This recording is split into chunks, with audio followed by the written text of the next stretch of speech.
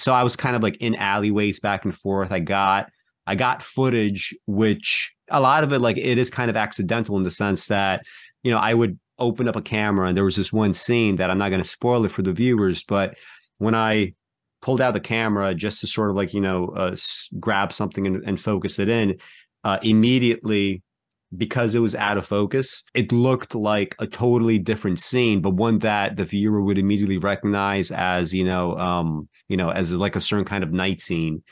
And I was like, this will be perfect if I just kind of like focus in very, very, very slowly. And then it's going to be totally different from what the viewer expects this kind of distorted image is. And, Hmm. there was like all this like nice lighting, right? There's the regular like yellow lights. There was like a bunch of violet light that you don't even see until I pan the camera up very slowly. And that's the thing. It was a perfect, like, because I had to do so many like takes and retakes just because of like the muscle issue of like, all right, slowly put it up. You have to make sure that you don't over focus so that it gets blurry again in the other direction. And it was just like one take and it was just absolutely perfect.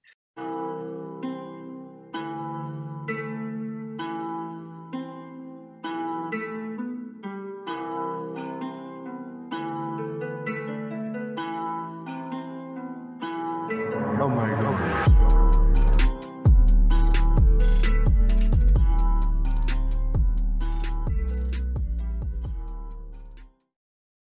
Hi, everyone.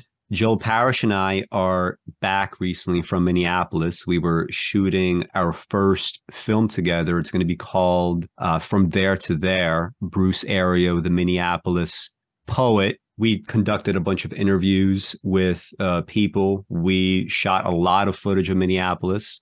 We actually did a bunch of updates on that. If you check back on this channel, this is probably going to be up a few days after the final a couple of clips from our actual like time of the trip and our discussions just together there, sitting next to one another. In this show, I just want to get through this idea of like how to make an independent film, right? Because this is what we're doing. How to do it on a budget because we're keeping things on the budget. We're going to go through, I guess, some equipment. We're going to go through our style. We're going to go through some of the strategies that we employed because we spent only about, I'd say, like 4 full working days in Hmm. Minneapolis. And like the whole time there, like it just felt so long because we were doing so much.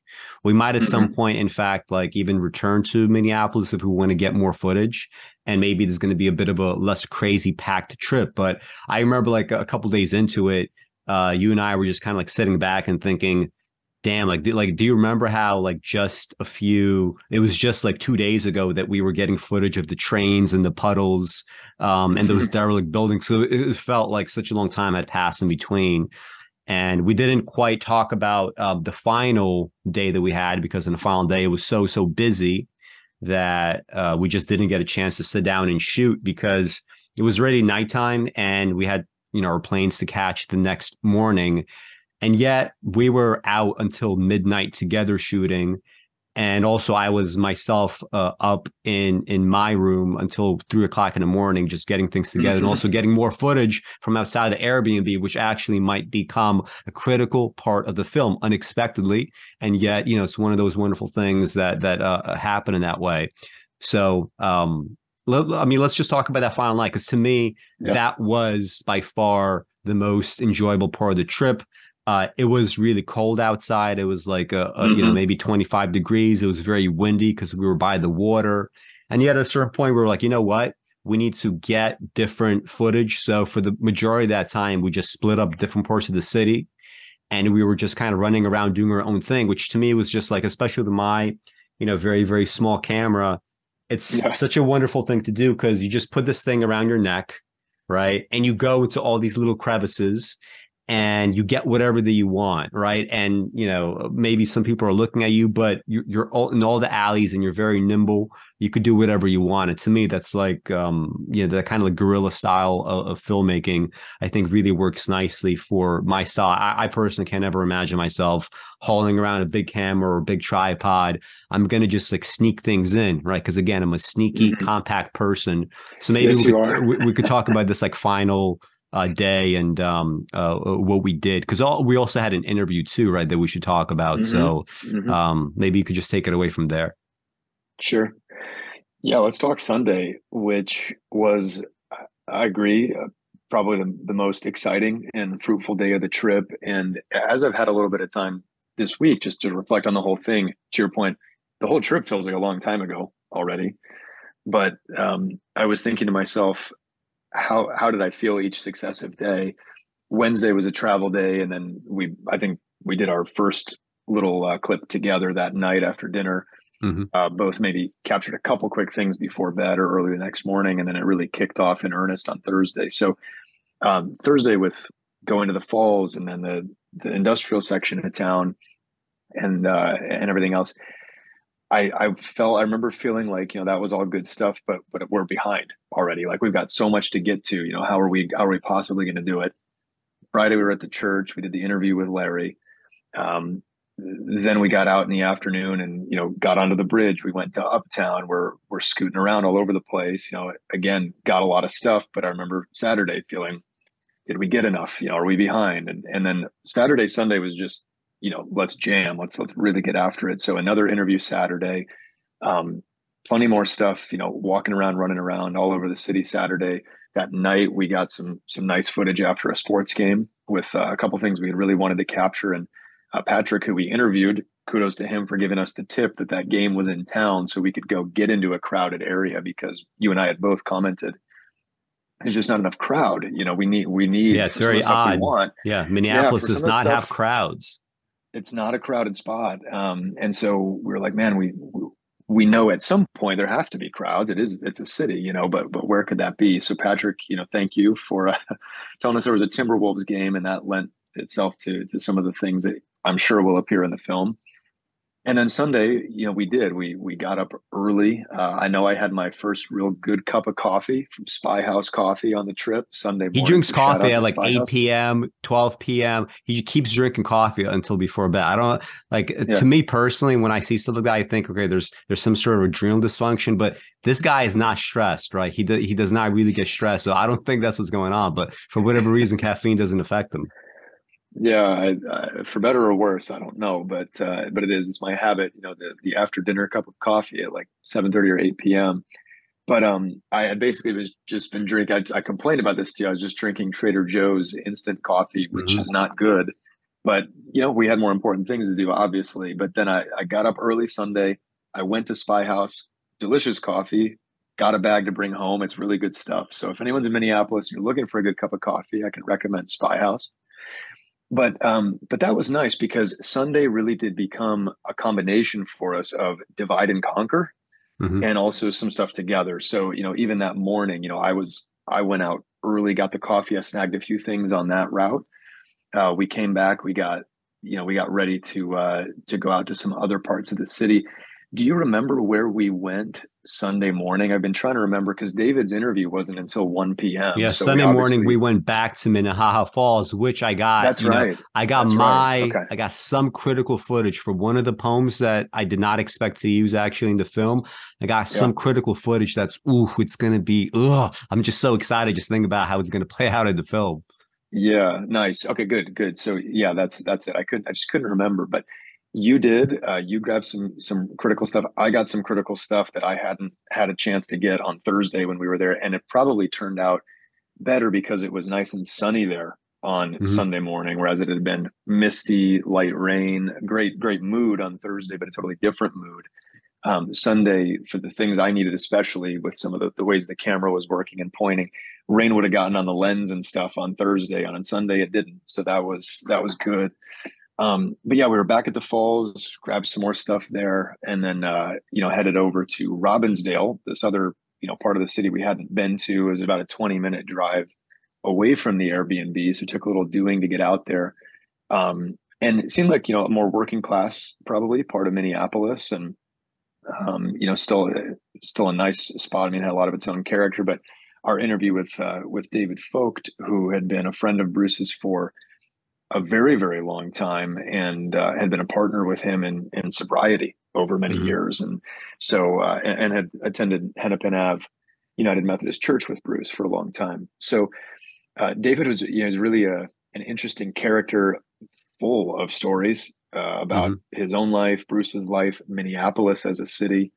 and so on. And so he really had some nice things to say, nice quotables in there that I'm sure will make it into the film. His apartment was also really suffused with his character. There were, Hmm. I'll just leave it at that because I don't want to give anything away until people see the film. But there are some nice little things going on, Hmm. in his apartment that were of interest and that he maybe commented on too. So the interview with David was good.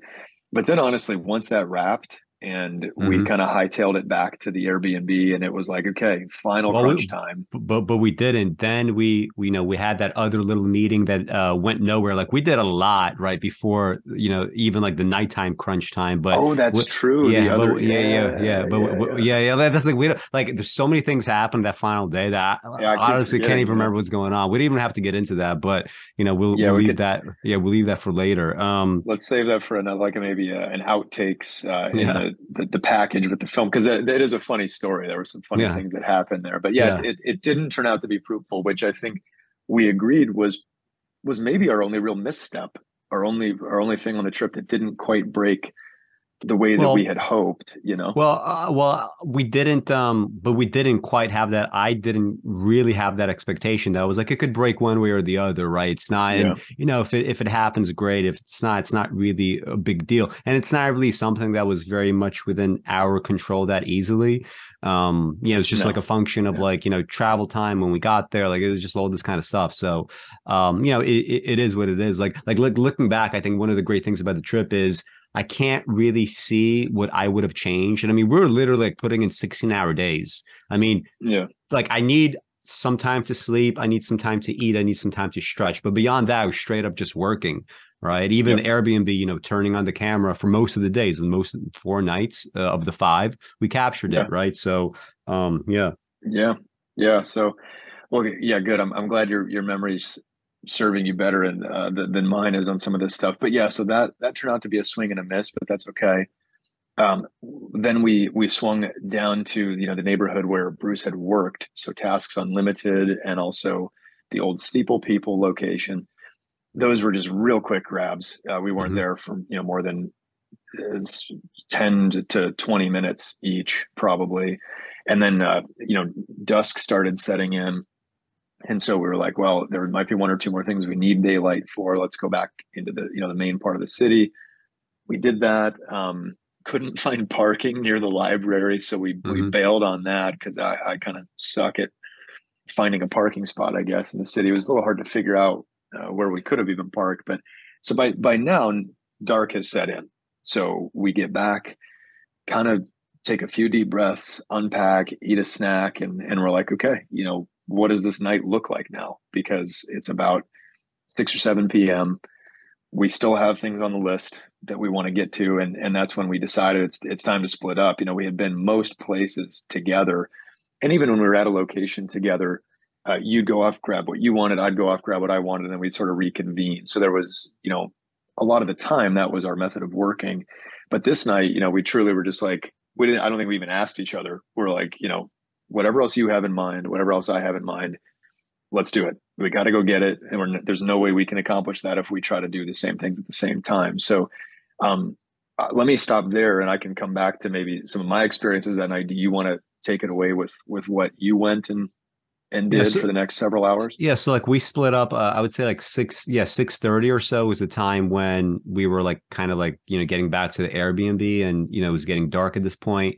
And yeah, we decided to split up, and I just grabbed my camera and I was like, you know what? I don't necessarily have like a clear plan of exactly what I want, but I want like cityscapes, right? I want stuff that is Minneapolis. It's stuff that Bruce Area would have seen walking around, things that he Mm-hmm. might have noticed.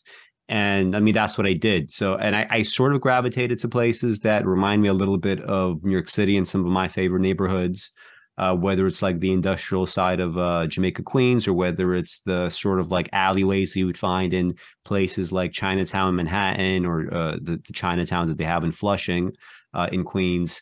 So I was kind of like in alleyways back and forth. I got footage, which a lot of it, like it is kind of accidental in the sense that, I would open up a camera and there was this one scene that I'm not going to spoil it for the viewers, but when I pulled out the camera just to sort of like, grab something and focus it in, immediately, because it was out of focus, it looked like a totally different scene, but one that the viewer would immediately recognize as, as like a certain kind of night scene.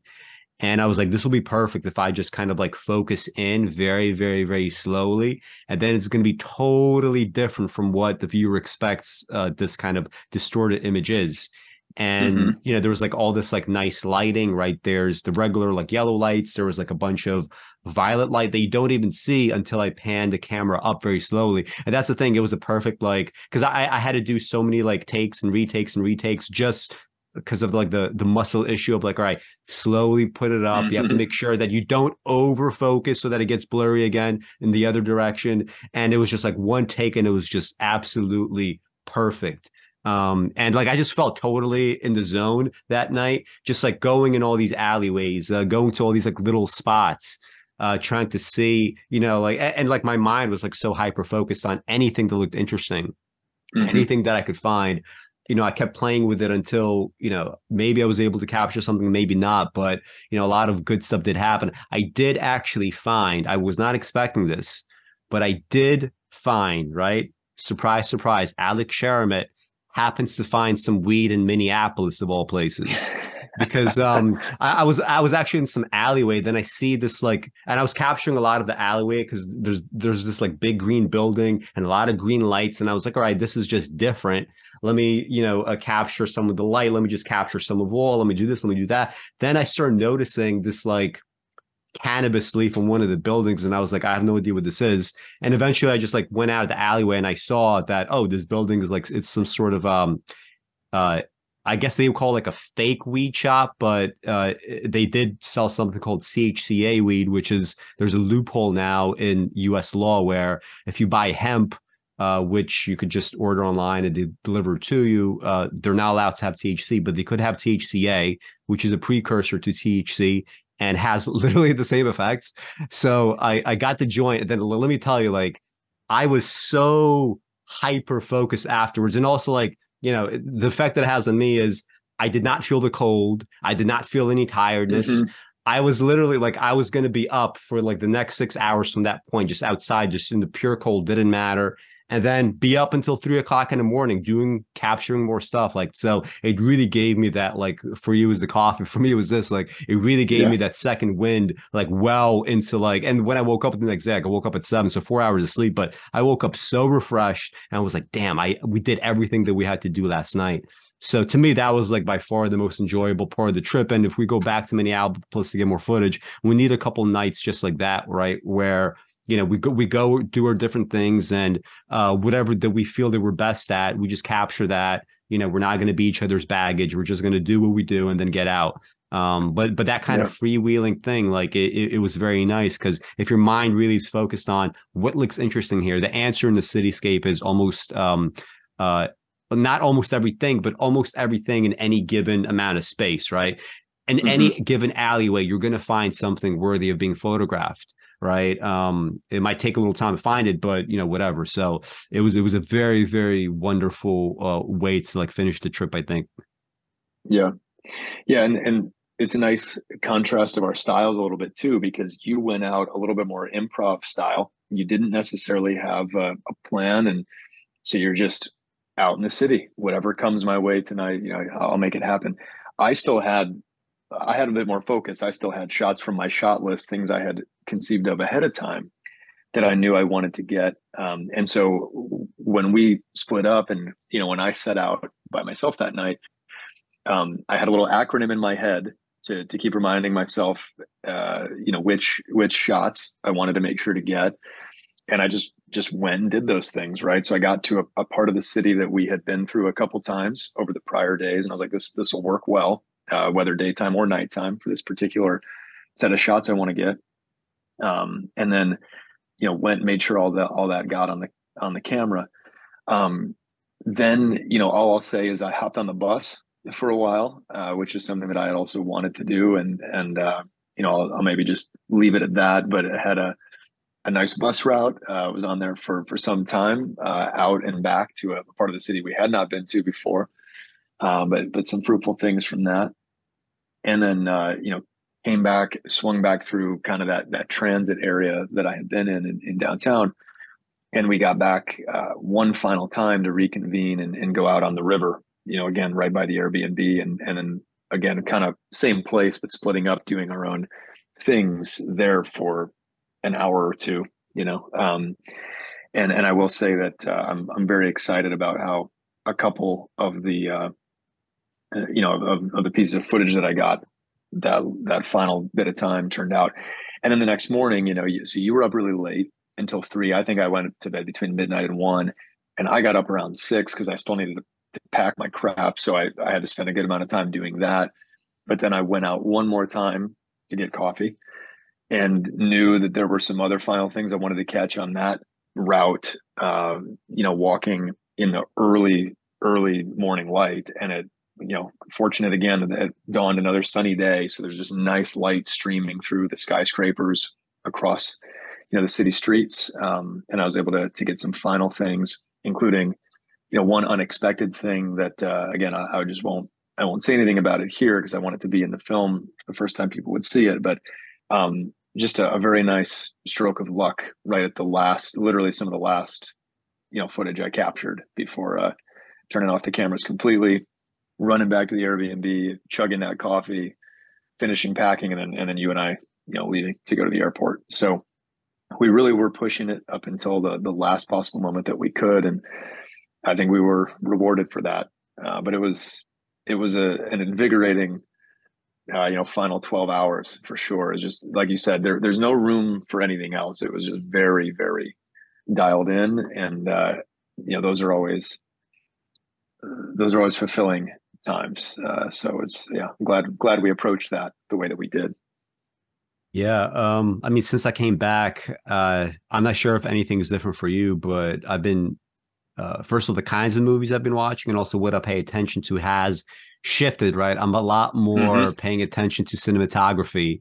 Yes. And I'm also now watching, partly because, there's going to be some black and white scenes, not only yours, but some stuff that I'm doing too, that I just want to capture. I just see like what is like the most logical way to do that. So for example, like a couple nights ago, I was watching like something that came up on Criterion. It was this like terrible movie called The Addiction. And it's like from 1995, and it's about like some woman that gets bit by a vampire. She starts to become a vampire, and it's like it has this like very weird. It's black and white, and it has this like very weird aesthetic where for whatever reason they combine like vampire film noir with like hip hop. So, but they don't do it in a way that makes sense. So it's like, she's like going. I think she's like leaving from Columbia University or something, and she's like walking down. She's like a white girl, like walking down the street, and this is like a crowd of black guys, and they're like, "Hey, baby, you got jungle fever," like very stereotypical shit. And then when she like turns into a vamp, and they're playing hip hop while this is happening, obviously. Then when she turns into a vampire, she like takes one of the black men that she saw before in this crowd. So first of all, it's the black guys all hanging out in the same crowd, the same space again and again, night after night. It's not stuff that would play very well these days. But so she like grabs him by the hand and she like pulls him out, and he's like very happy. He's like, oh yeah, yeah, and he's like walking like this, like with her. Like this, like so it's like so like fucking like cringy and stereotypical. Jeez, But there were actually, like, technically speaking, there was some good shots. Like one reminded me immediately of like the last night when I was capturing some stuff like under this metallic stairwell. She was also like under this because like if you can imagine what a metallic stairwell with like holes looks like. At night, right? If you go down there's going to be tons of like all kinds of like shadows there that could potentially be interesting. So there was like framing of that made sense and it was good. But the concept of the film was just like so stupid that it's like like I can imagine somebody like that totally fucking up a documentary like this. But I'm looking at this stuff. I'm paying attention to it. I also saw some other noirs recently, which were just like visually, I guess, a little bit less interesting. But I'm looking at this kind of stuff now. I'm not actually like interested in noir, but I see that I have to gather some ideas for some of this black and white stuff I'm going to do. So Hmm. it's one of those things like in terms of like there is like a research that you do, but I feel like my research into like technical questions, like I didn't spend that much time necessarily learning about the camera, because I mean I feel like once you learn like some of the basics, there isn't so much more that you could learn, I think, from tutorials. Like a lot of it is just like you have to be out there doing it. Yeah. And like by that final night, I really just kind of like came, I feel like, into my own just by that extended amount of practice throughout the week or so. So, but in terms of like the research that you do after the fact and editing, like you're going to be watching movies, you're going to be gathering ideas, even like little things right now. Like I rewatched Mr. Untouchable, which is it's a great documentary about Hmm. the Nicky Barnes gangster from Harlem in the 70s who sold heroin. And I was only watching that simply because it's like, all right, I want to see how they do text on the screen where it's like, when you Yeah. introduce somebody to be interviewed or like credits. And one thing I noticed right away is like maybe you wouldn't have noticed it in 2006, I believe, or 2007 when the film came out, but it looks so dated, right? It's made to look kind of like street and metallic and stuff, but it looks very, very dated now. Hmm. And when I was doing like the opening credits for our film, I was thinking like, damn, like some of this text looks a little bit iMovie ish. But then when I looked at that, it's like, wow, like, but this shit has totally dated, despite the fact that it's still a great film. Still, Yeah. like, you have to be conscious of the fact that some of these decisions that you do, if they're like very much like within a kind of aesthetic that's in vogue, like keep in mind that that's going to become dated pretty quickly if you're not careful. So Yeah. I'm trying to keep like the text fairly simple, stuff that's not going to feel like an eyesore 20 years from now. So anyway, that's where I am right now, like in terms of like whatever research or whatever else that I'm collecting these days. Yeah. Yeah, I'm doing similar things. And I would say, as far as paying closer attention to the cinematography, I've been doing that for the past couple months leading up to when we went there. I was trying to, I will say it's not as fun and enjoyable of a way to watch a film, but literally watching the edges of the frame to Mm-hmm. see, how much camera movement is there? How much camera shake is there? Is it a Mm-hmm. completely static shot? Is it Mm-hmm. partially moving?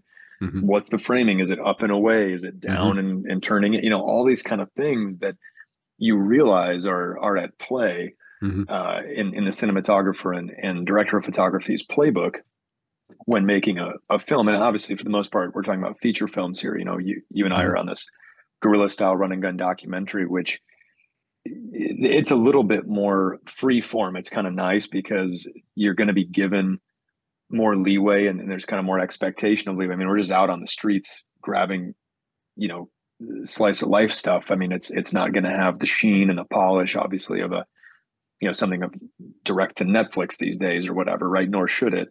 Um, but still, you can definitely learn a lot just by going through, great films of the past, mediocre films of the past, modern stuff, and just mixing all this together to see what goes on.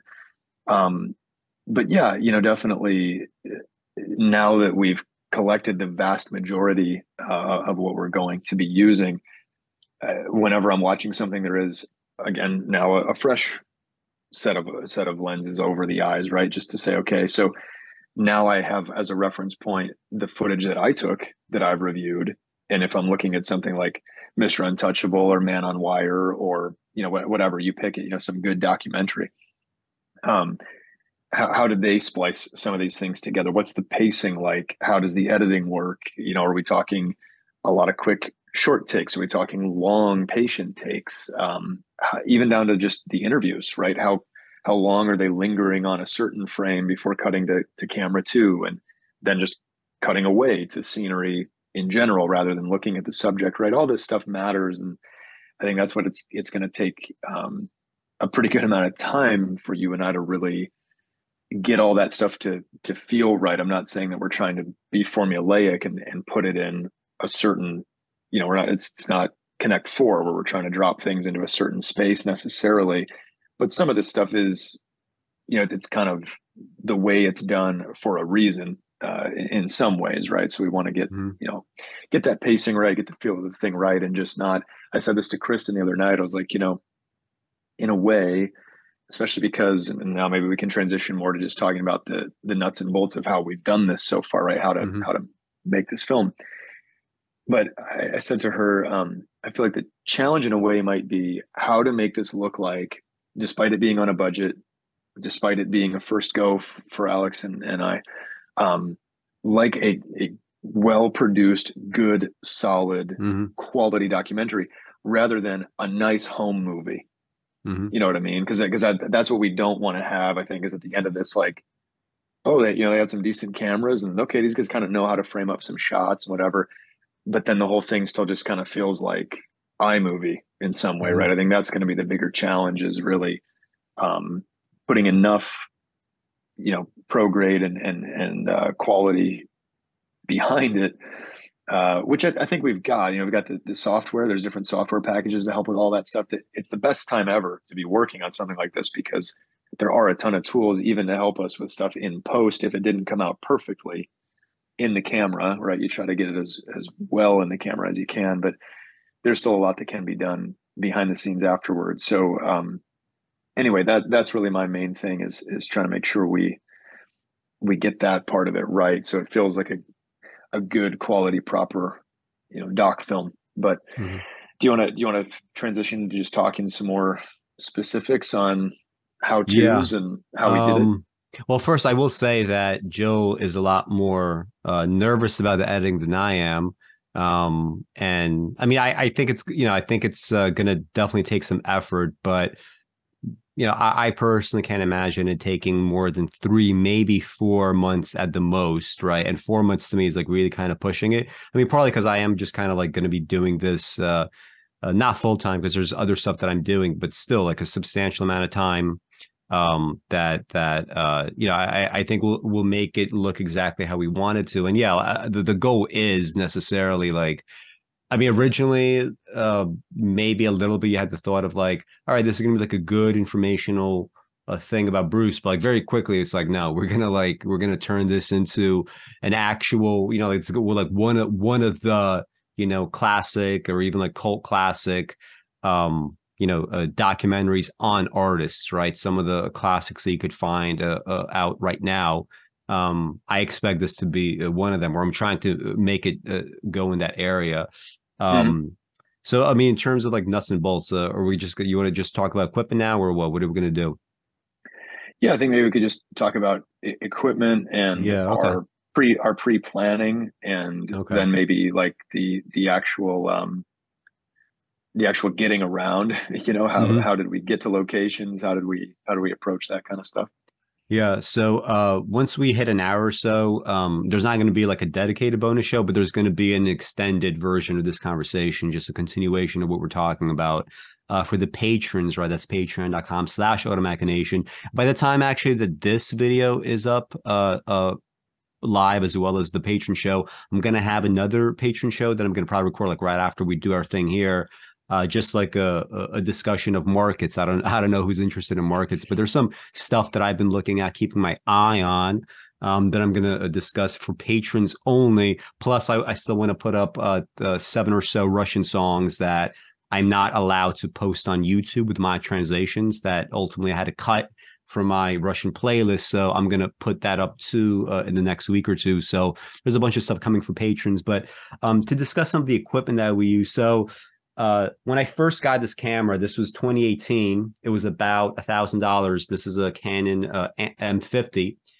And I don't know if this model is still available as like you could buy, new, whether they still like manufacture it, whether they have an updated one. I assume an updated one would probably be in a similar price range and probably be a bit better than this one.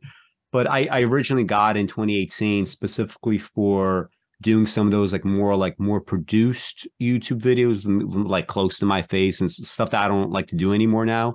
So I actually had not used it in a while until like I knew this trip was going to come up. So in preparation for this trip, I started practicing with the camera. And I also got like new video editing software that would actually be like film grade that professionals use. I'm using DaVinci Resolve, but there's other ones as well. But I like how logical DaVinci is, and I also know that for color grading, it's considered one of the best, if not the best, in the industry. So anyway, so this camera I also bought a lens for it, right? So I wouldn't use it just out of the box, right? You'd buy a lens that is probably going to go, I'm not sure what they go for now, but probably at least a couple of $100 for a lens like this. Yeah. And obviously, allows you to, do more things with the camera. This one does shoot in 4K. So all the footage that I capture in 4K, it is cropped, but uh, that's not necessarily a bad thing, especially if like for a trip like this, one thing I'd recommend is if you're trying to do like a real excellent professional film on a budget, it does not have to be, more than $10,000. It could be $5,000 altogether that you spend. You could honestly do it, just like with a camera like this, but you'd also need somebody with you to do other things because otherwise, like, all the work is going to fall on you. I'm under the assumption that if you want to do a film, maybe you're going to have to travel somewhere. When you're doing something like that, it's very helpful to have a person with you, right? And without Joe, like this film would not be happening. And the good thing about having a camera like this, plus maybe somebody else's cameras, is if this is cropped in 4K and night shots look a certain way, let's say, there's going to automatically be, some variety to the cinematography, right? Hmm. That is going to be very useful, just kind of like native to like, what this camera is and what it looks like. One thing that I didn't quite expect until I looked at some of the night footage when I came home is uh, if not like streaming it, but really just kind of like the raw file. When you look at the raw file, there's so much like beautiful nighttime graininess that you wouldn't necessarily see in like, just kind of like, viewing it, I guess, in the camera itself. That I'm Hmm. not sure if like your camera necessarily did that or if you avoided it or if you emphasized it in some way. But for me, many of the night scenes look like that, and it creates both continuity as well as like like this is like Alex Sheremet's mark in the film, right? This is what some of the night stuff is going to look like. So, Yeah. and by itself, just having two people, you're going to have this variety. But again, camera like this, let's say $1,000, a few $100 more for a lens. I had to buy this recently, so this is a 4 TBs on actually installed on the motherboard, right? It's not one of those like dedicated SSDs like you would put on the outside in the tower, but I'm doing this on the motherboard. This was under $200, but like you would need about this much amount of storage because if you're going to be doing the film editing afterwards and you shot everything 4K, like to get all those files, like we're talking about, 2 to 3 TBs, and most computers don't have that. It's too Hmm. annoying to have that. Obviously people have external drives, but you're not going to be moving back and forth, right? And eventually, like your editing software is not going to be able to, it's going to say like missing files, like if you end up moving them around. So you need a dedicated system for something like this, especially if you're going to go with like these extremely high resolution images, which are like 10 megabytes each or whatever. Imagine X number of them, 4K footage for the interviews. uh this is what we did. So this is a dedicated lav, right? This is from Hmm. Audio Technica. This is AT8531. And this was about maybe 200 or so dollars. Like, don't get like if you're going to be doing a documentary type thing, which for your first film, maybe it is the best thing to do because it seems like it's like easier to have like a skeletal structure as well as like get footage that, interviews or whatever might be. But you need a dedicated lav mic. Don't get one of those like $50 lav mics that, it's if I do this with Keith or whatever walking around, like it's fine for a YouTube video, but it's not fine for a film. So dedicate a lav mic about $200. You would need, as you can see, right, there's an XLR connection. So you would Hmm. need something like this Zoom pod track. This is the P4, perfectly fine for our purposes. I had a regular um, uh, I had a regular mic plugged into this one, right? That I was asking interviewers questions. Not to say that I'm necessarily even going to appear in the film itself, but like if there's going to be outtakes or commentary, or like if I want to upload the full interview somewhere, I'm going to sound good. The interviewee is going to sound good, but you do need something with XLR connections if you're going to do that lav mic, and you're going to need XLR connections anyway for professional grade audio, right? There's no way to avoid Yeah. that. This thing is like it's under $200, so it's not a huge deal. My mics, the favorite mic that I've ever used, or I still say it, AT a 2005, which is Audio Technica. They go now for like $50 each. You put on do I have it here? I don't have it here, but anyway, you put on one of those windscreens and it just sounds fantastic, especially if you do, well, you're going to need to do some Audacity or whatever after the fact, where you're going to do audio processing on your own. It's not going to be raw audio. So, but that's free software. It's not a big deal. And yeah, like in terms of equipment, like on my end, that was primarily it, right? Obviously, the external hard drives that I would bring, a laptop that I brought, because before I left, I was like, right, I'm going to put this on 2 external hard drives as well as my laptop. So if something goes haywire or if 2 things go haywire, I still have one left, which in fact was what happened recently. One of my external drives, not my laptop, but my main computer does not quite read it. So if there was like a deeper issue going on, that could have just, been like done with. So you need to like avoid those externalities, obviously. But anyway, that's my commentary on but you could do a film literally just with this camera. I think you can. Sure. The way that I was doing it, what I was able to capture, the ideas that I had, if I really spend time doing it, and I could do it.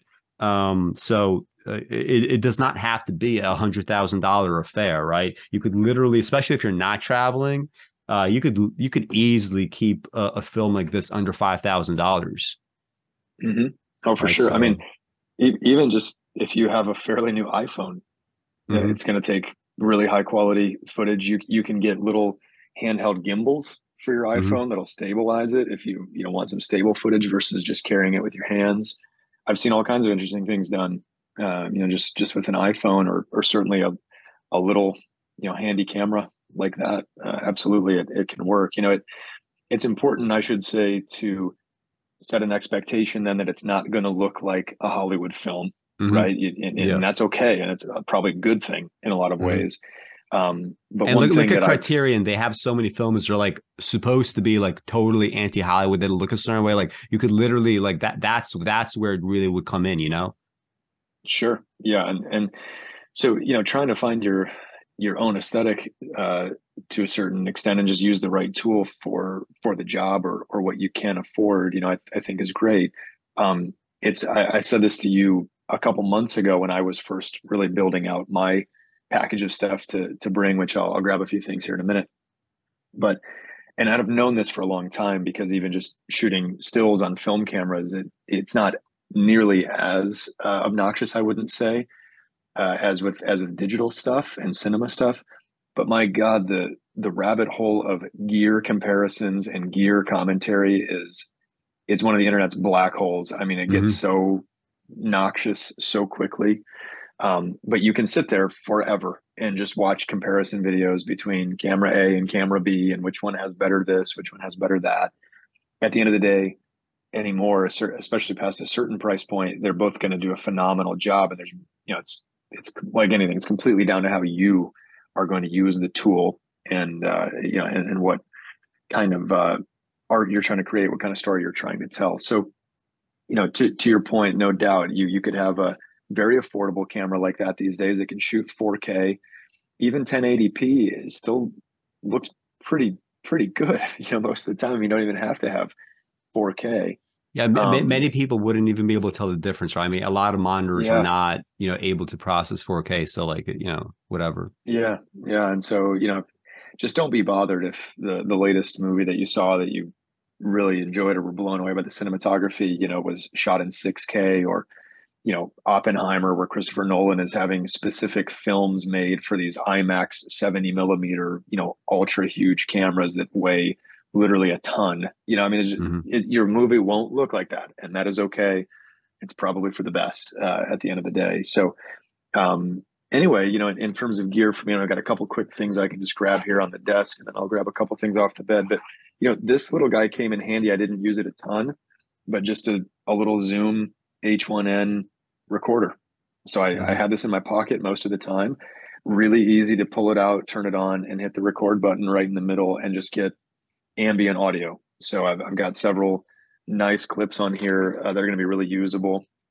One in particular, I was really glad I had it on the bus ride because I just surreptitiously pulled it out, turned it on and set it on my lap, and it caught a lot of great ambient audio, some conversations of people on the bus, this kind of stuff.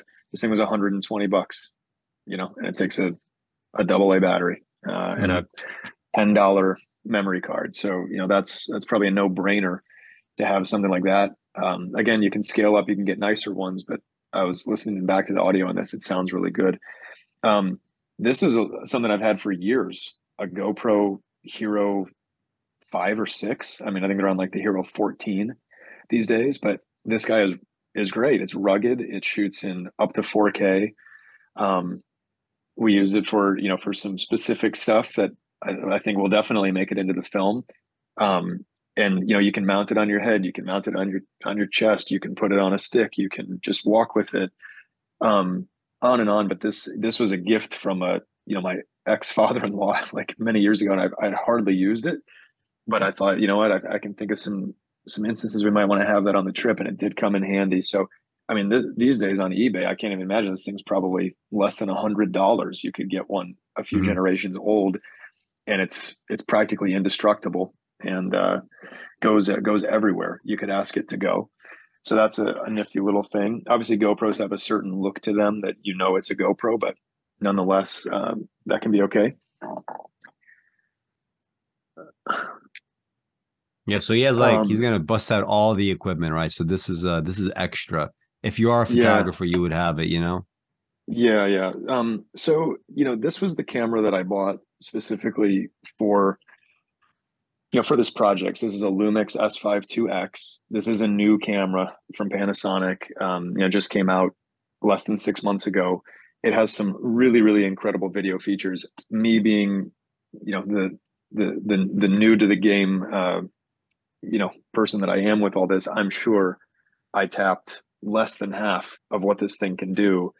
But it can shoot in 4K with no limit on the runtime. There's all kinds of different modes of shooting, nice little features you can use, several of which I did use to get specific shots. I have two lenses for it. I've got this 24 to 105 mil that is a bit of a beast, but it's very stable. It's rock solid. It covers a huge range of wide all the way through, quite cropped in. And then I also bought this 14 to 28 mil for it, which is a much wider angle lens, but very like incredibly light and easy to get around with. And as much as possible for anybody. Also, I just said it with the GoPro. You said it with your camera. Buy used.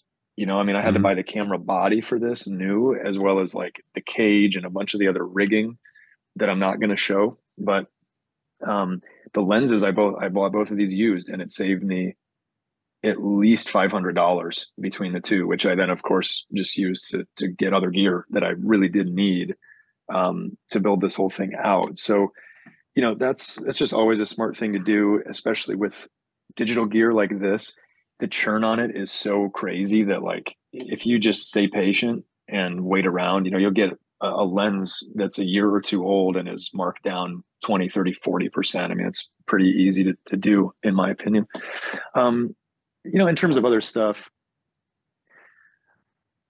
I might just show a couple other things. I mean, there's plenty more other stuff that I did use, but I had some of my trusty film cameras with me. These, it's a Pentax film camera that, again, this can be bought used today for $200, and then I have a ton of lenses for them because I've built this kit out over years. And I've got some specialty stuff and some unique things, but that's me. I'm kind of a bit of a nerd on that, and I've wanted that stuff, but you can get by with just a body and a couple lenses and take some nice film photos if you want that.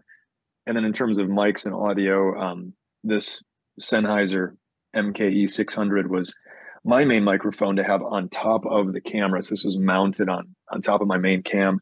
It captured backup audio for us at the interviews. I think everything worked perfectly with Alex's lav mic and the Zoom pod track, so there's probably no need to tap into my backup audio, but we did have it, right? In case Yeah. anything went wrong, this could work, and it's a Yeah. very good mic. Um, I had to buy this new, but this is probably, $350, and then a couple accessories. I splurged a little bit. You can get cheaper ones from Rode or some other manufacturers. Even Audio Technica makes, pretty good shotgun mics that would be in the $250 to $300 range. I went a little higher end on this just because I intend to use it all the time, from here on out for many years probably of doing video work.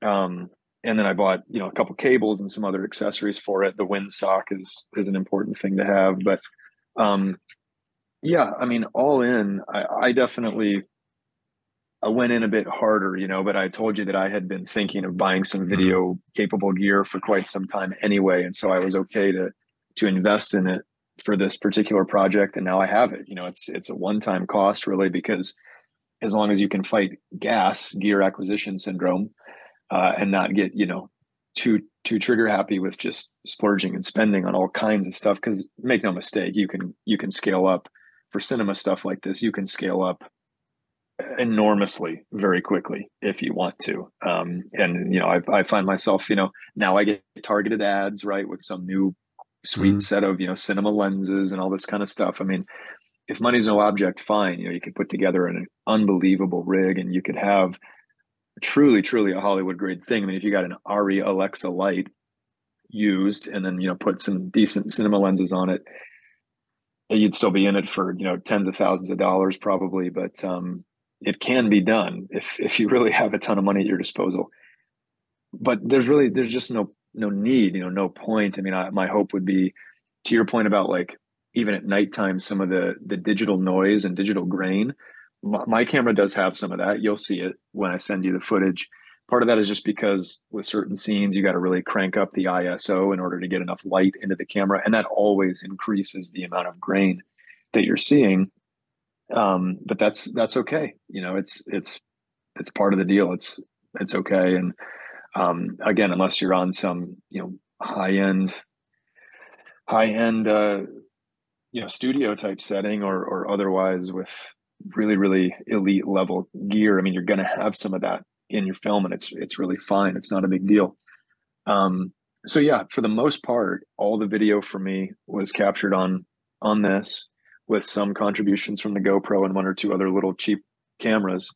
And then it was my film cameras for all the stills. I think I took two or three stills on this literally, and I'm still not used to how digital stills look. I mean, I've shot film for so long. I know it probably sounds a little snobby, but there really is. I think it'll come through in the film. There really is a certain pleasing look, and just these film cameras and these old lenses and the way the film renders it is unique.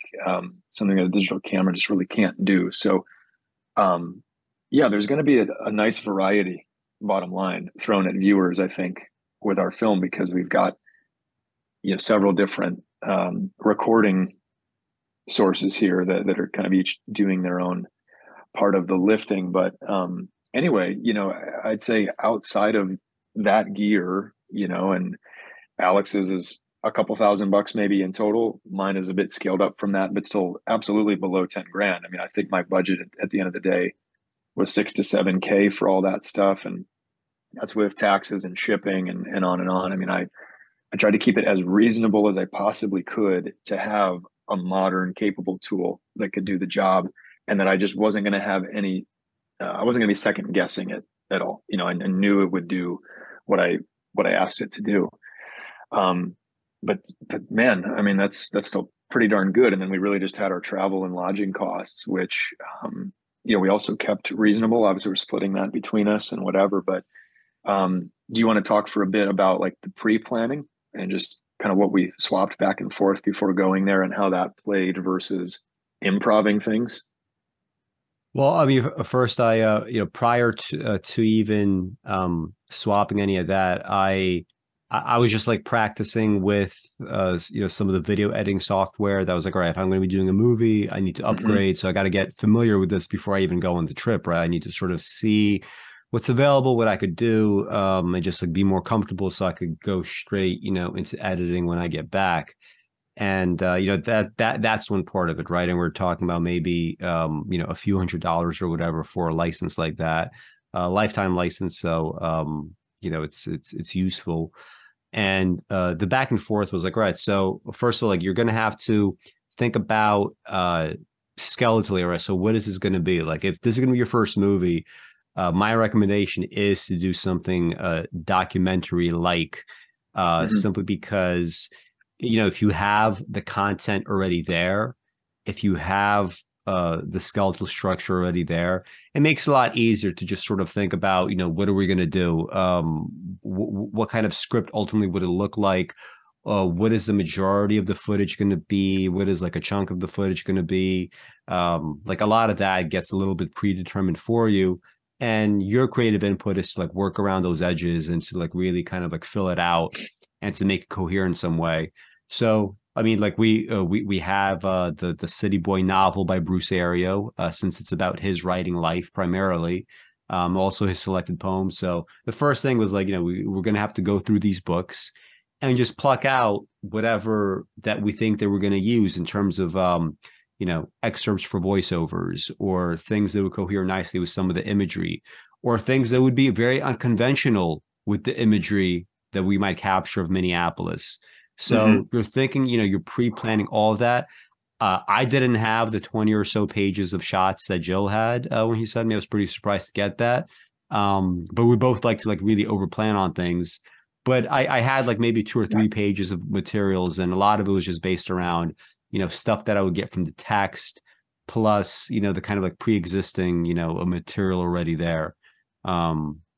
Yeah, I mean, like that was part of my plan. Also, obviously, like if setting up, if this is going to be a documentary or something with interviews like we had, a lot of it is like, months before you contact people, you talk to them, you see who's going to be useful, you see who's going to, maybe not really work for the film. And you make sure that all of that works well. Obviously, you test out your equipment, your audio, whatever before you go. You shouldn't be, figuring all this out unless it's like additional steps, like in the night before the interview that we did, the first interview rather, the night before, like we recorded it with the lav mic, and I was like, all right, what if I would usually put it on on the outside when I was testing it before leaving. I was like, all right, let me see what it sounds like on the inside of the shirt, which like with my chest hair and also bare skin, it was like, all right, I knew right away that it's not usable. We're gonna have to like just always keep on the outside. But it's like, it's like playing around. So it's like a non, stressful situation. We're just like recording a video for the sake of uploading it to YouTube as a kind of like, this is what we're doing tonight. So, it's not a big deal, but like you're going to be also testing stuff out, on the trip too, whatever it might be, before setting out to actually do it. And maybe Joe, after you give your part of it, we're going to transition to the continuation of this dialogue. In fact, maybe we're going to do right now, right? If you want to see Joel's input in all this, right? And remember, he is the videographer. He is the expert here, right? Again, this film would not be happening without him. You do want to get yourself some friends that if you could tell them, hey, I have this idea for a film. Do you want to do it? Get a friend that for a fact is A, going to say, fuck yes, let's go do it. And B, are going to totally split the cost with you and not going to ask any questions. And it's just assumed, so that's very important. So if you want to get the professional opinion, that's patreon.com/automachination. We're going to continue this conversation. And for patrons, you will get other material on top of that as well. Thank you guys in the public show for watching. For the patrons, just stick around.